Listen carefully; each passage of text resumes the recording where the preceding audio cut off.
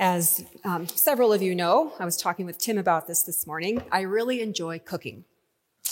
And I really enjoy reality cooking shows. Anybody else? Recently, I've been watching the show MasterChef.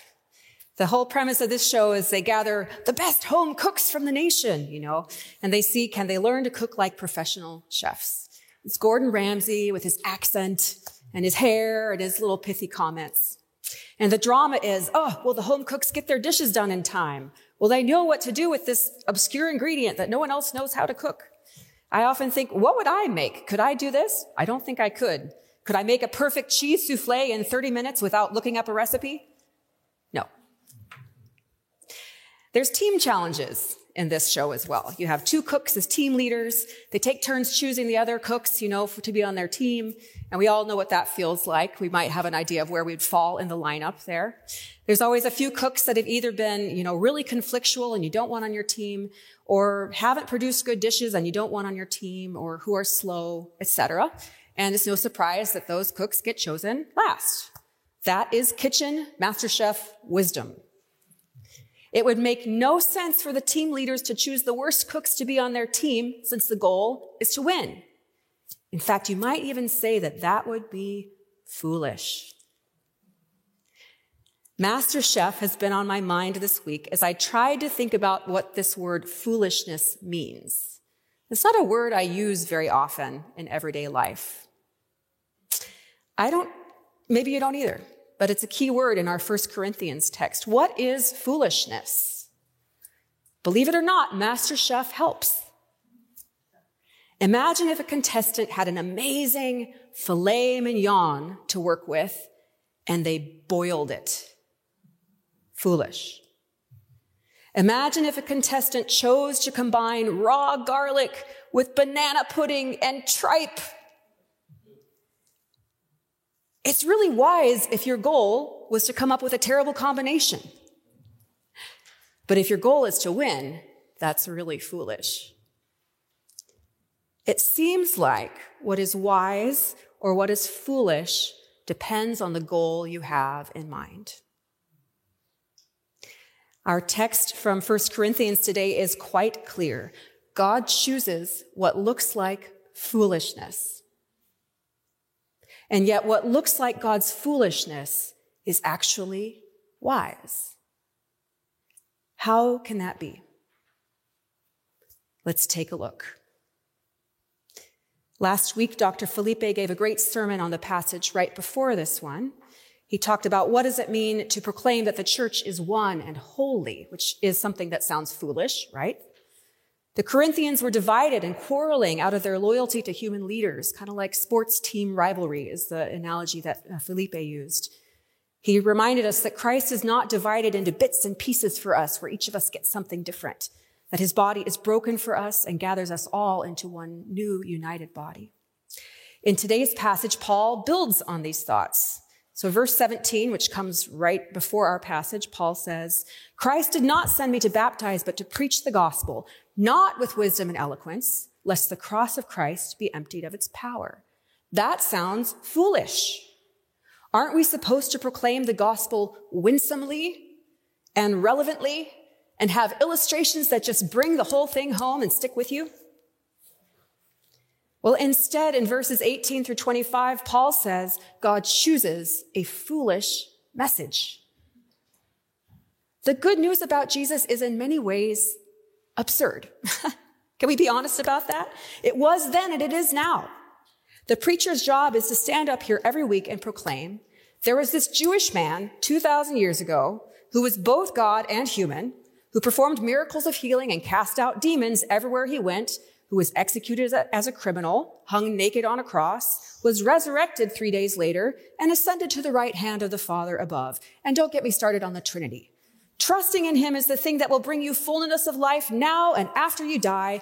And by the way, you'll probably have to give up your money, and you probably will suffer a lot too. It's absurd. It is hard to decide which piece sounds most absurd in our context. Well, in Paul's context, proclaiming the Savior crucified was the biggest foolishness of all, the message of the cross. It was absurd to the Jewish people who heard it. For Jewish folks, hanging on a cross was a sign that the person was cursed by God, condemned. That's why the message of the cross for them was a stumbling block and not a selling point. For Roman folks, too, being crucified was shameful. It was for the criminal trash of the earth, the lowest of the low, not even to be spoken of, much less celebrated and put in buildings. This was the way the state used its power against insurgents. Proclaiming Christ crucified to the Romans sounded like utter foolishness, not wisdom. In our own context, we might say this is terrible branding. Know your audience, God. They want wisdom. They want signs. You got to sell your product. Change that message. That is our own worldly wisdom. And if we're honest, when it comes to faith, our culture, and often us too, often want a sign. There's no accident. There's a whole market, right, in relics or trying to find Noah's Ark or proofs, right, or some really good apologetics to prove that our faith is logical. And those things have a place. But scholar B.J. Oropeza has a quote about what it means to ask for a sign. It's not an open-minded plea, like, Lord, just show me. Sometimes that's an honest plea. But instead, in this context, a sign is an obstinate insistence on powerful confirmation of God's deliverance that renders faith unnecessary. That hits home to me. I think that I, and maybe all of us, are always looking for a faith that requires no faith. A message that is irrefutable by any standard the world can come up with. And we don't have that. We have Christ crucified for us, the meaning of which only comes through revelation, not scientific inquiry or archaeology, as much as I find it interesting, but only through faith. How absurd. God chooses a foolish message. And why would he do that?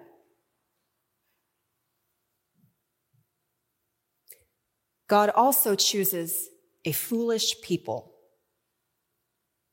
Scholars such as our own Dr. Scott have shed light on the context of Corinth in ways that help us here. The Roman world was all about social status and honor, the cursus honorum, the path pursuing social honor. Imagine that you're walking down the streets of Highwood, you go outside the church, and you see statue after statue, or maybe billboard after billboard, of people who were, quote, noble of birth, benevolent with their wealth, capacious in their public speaking, courageous in battle, and virtuous in behaviors. Everywhere you look, that's who you want to be. Your goal is to get a statue of your very own. That was the way of Rome and the way of Corinth. Well, in verses 26 to 28, Paul brings up the lowly, foolish status of the people in the Corinthians church. There probably were a few folks who were higher status, but most of them were not. We know the church in Corinth included slaves and former slaves. We know there were poor folks there and widows too. You'd think they would have been happy with Paul's words about God choosing the weak, but the problem seems to be that everyone at Corinth in the Corinthian church, high and low alike, bought into the system of the cursus honorum. The goal being, get higher, get higher, get higher. I don't want to be weak. I want some honor. Now, I don't think most of us have statues as our goal anymore. And yet our culture seems to prize some of the exact same things, doesn't it? Celebrity, become an influencer. There's some data, I always get that wrong, that with the next generation, they ask, what do you want to be when you grow up, basically? And the majority wanted to be an influencer on social media. That was the career goal. That wasn't around when I was a kid. So if you think the church is immune to these things, you can just go check out Caitlin Beattie's book, Celebrities for Jesus. That's a whole thing. Our very favorite stories even are the ones where someone starts out on the bottom and climbs their way up to the top, rags to riches story. That is in many ways what we admire and value most. That is wisdom in our culture. But Paul says, no. God chooses the foolish in the world. God chooses the weak. God chooses those without influence or status or power. God chooses the things and the people that the world not just ignores, but despises. God chooses slaves and former slaves and immigrants and refugees and women and children and men of few words and elderly folks stuck at home and the disabled and even us. And he builds a foolish church out of foolish people who preach a foolish message rooted in a book, many parts of which are notoriously difficult to interpret. God, you know that's not how to change the world, right?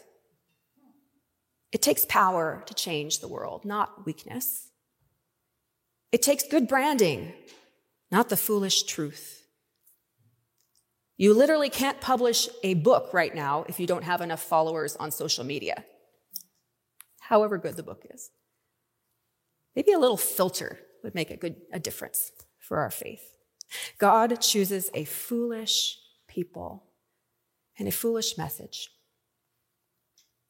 Why? Because God's power is made manifest through weakness. Verses 29 through 31.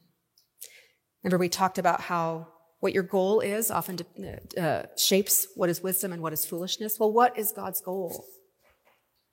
God's goal is to draw the whole world to himself through Jesus Christ.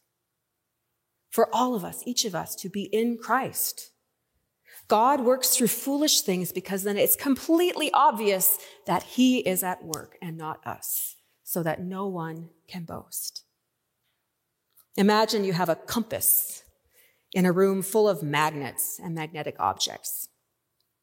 The compass is pulled this way and that. It's confused by the competing pull of the little magnets around it. The compass is made to seek true north. Remove the magnets, and the true north becomes clear. Scripture shows us this pattern time after time. When all the other magnets, the human efforts, have tried and failed, when they've tried everything, and you're at your wit's end, God shows up, and we know that it's him and only him.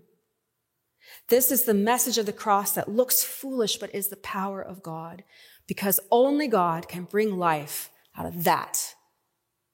Only God can bring power out of weakness. Only God can set us free from the slavery of sin. Only God. And this is why Jesus can proclaim the Beatitudes with a straight face. Blessed could easily be translated fortunate. One commentator describes it as someone who is to be congratulated, someone whose place in life is an enviable one. Fortunate are the poor in spirit, those who, in Karl Barth's words, are empty before God. Fortunate are those who mourn both their sins and the state of the world. Fortunate are the meek, which is not the same thing as being timid.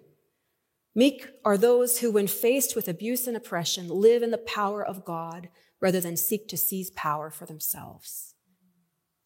Fortunate are those who long for justice and righteousness, for things to be made right. Fortunate are the merciful. Fortunate are those who are pure, who are undivided in their loyalty toward God. Fortunate are the peacemakers, which is not just those who reject quarreling, but not those who are content with what Martin Luther King Jr. calls a negative peace, which is the absence of tension, but those who seek to make a positive peace, which is the presence of justice. Fortunate are those who are persecuted because they are characterized by all these things which look foolish in the eyes of the world. Fortunate are they, for they will know the presence and power of God.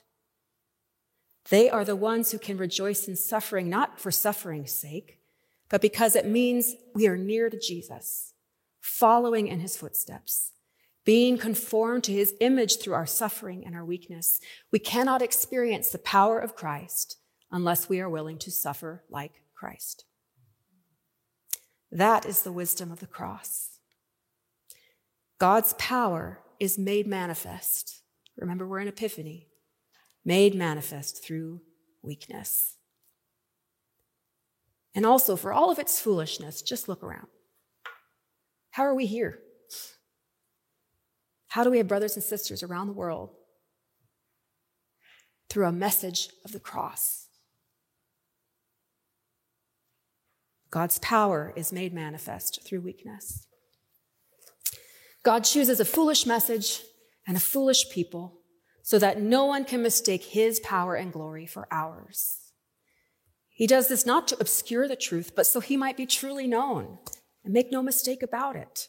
So he can draw the whole world, not to human leaders, not to us, not to the preacher, but to Jesus Christ our Lord. For it is Jesus who is the wisdom and life and joy and righteousness and holiness and salvation and freedom. Jesus is our true north. So, what does the message of the cross mean for us today? Just go and be foolish? First, a couple of things that it does not mean. Evil things are not good even when God brings good out of it. I want to be very clear about that. For example, the shooting in Highland Park was evil, full stop, as were the shootings in the past couple of weeks. Suffering is not the way that God meant for it to be. When something good comes out of it, that is a sign of God's goodness, not the goodness of the thing that happened.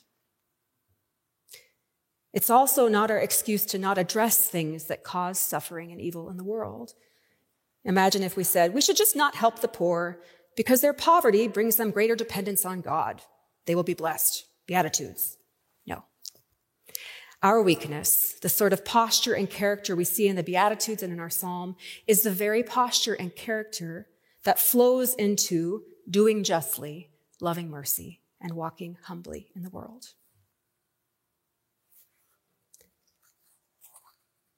A couple of points for the Big C church in our nation, of which we are a part. I feel like I need to say this just because it needs to be said over and over and over.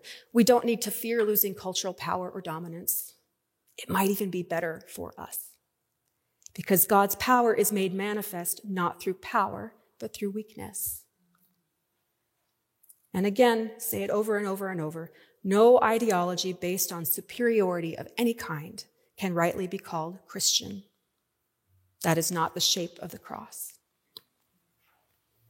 All right, more personal. First, we do not need to fear powerlessness, vulnerability, suffering, and weakness. We don't need to flee from it, which is good because we're experiencing a lot of it right now. You don't need me to list all the reasons again. Even the copier and the bathrooms, and the run-of-the-mill illnesses. So many people are sick. In so many ways, we are powerless. And that is a feeling that we run from, that I run from, with all of our might, and for good reason. Because God did not create us to be powerless, but he did create us to be dependent on him. Anytime that we feel that feeling of powerlessness, of vulnerability, of weakness, that is actually a space that by God's grace, the Lord's power and care and goodness can grow for real in our lives. It's like a little garden ready to grow something. We can hate it and accept it, even embrace it by God's grace, because that is where his power can grow and be seen more clearly in our lives. Second, I want to say a special word to our men today, which I'm not sure I've not done before, if I dare presume. Y'all are socialized often to believe that weakness and vulnerability are bad and not manly. You're supposed to be strong at all times, not cry, not show your feelings, all that. It's a stereotype, but a lot of us live into it. That is worldly wisdom of our time, and I get it. I really do.